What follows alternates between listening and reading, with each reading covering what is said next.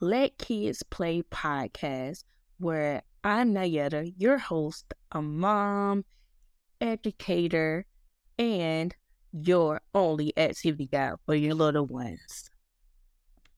Hey, the Activity Hotline, Nayetta, your favorite activity guide here. How can I help you? Hey, Miss Johnson. So the baby is back home with you and the toddler? Okay. Don't panic. You got this. We got this. So we have art class on Thursday. So that will give you a little time to get out the house. It's good for y'all to get out the house, get some fresh air. Of course you already signed up. What am I even telling you? Yeah. Oh, okay. So you need a mess-free way to keep the baby busy.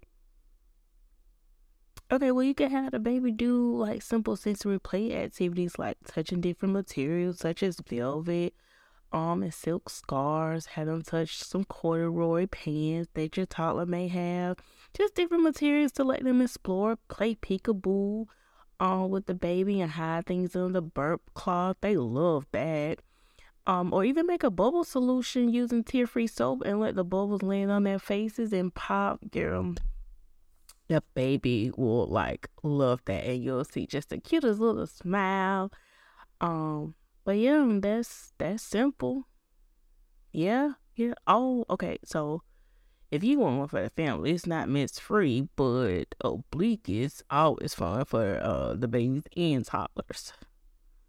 The toddler can work on colors, fine motor skills, and the baby can still explore textures with the oblique.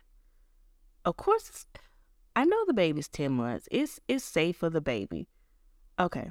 All right. Okay. See you next Thursday. Bye.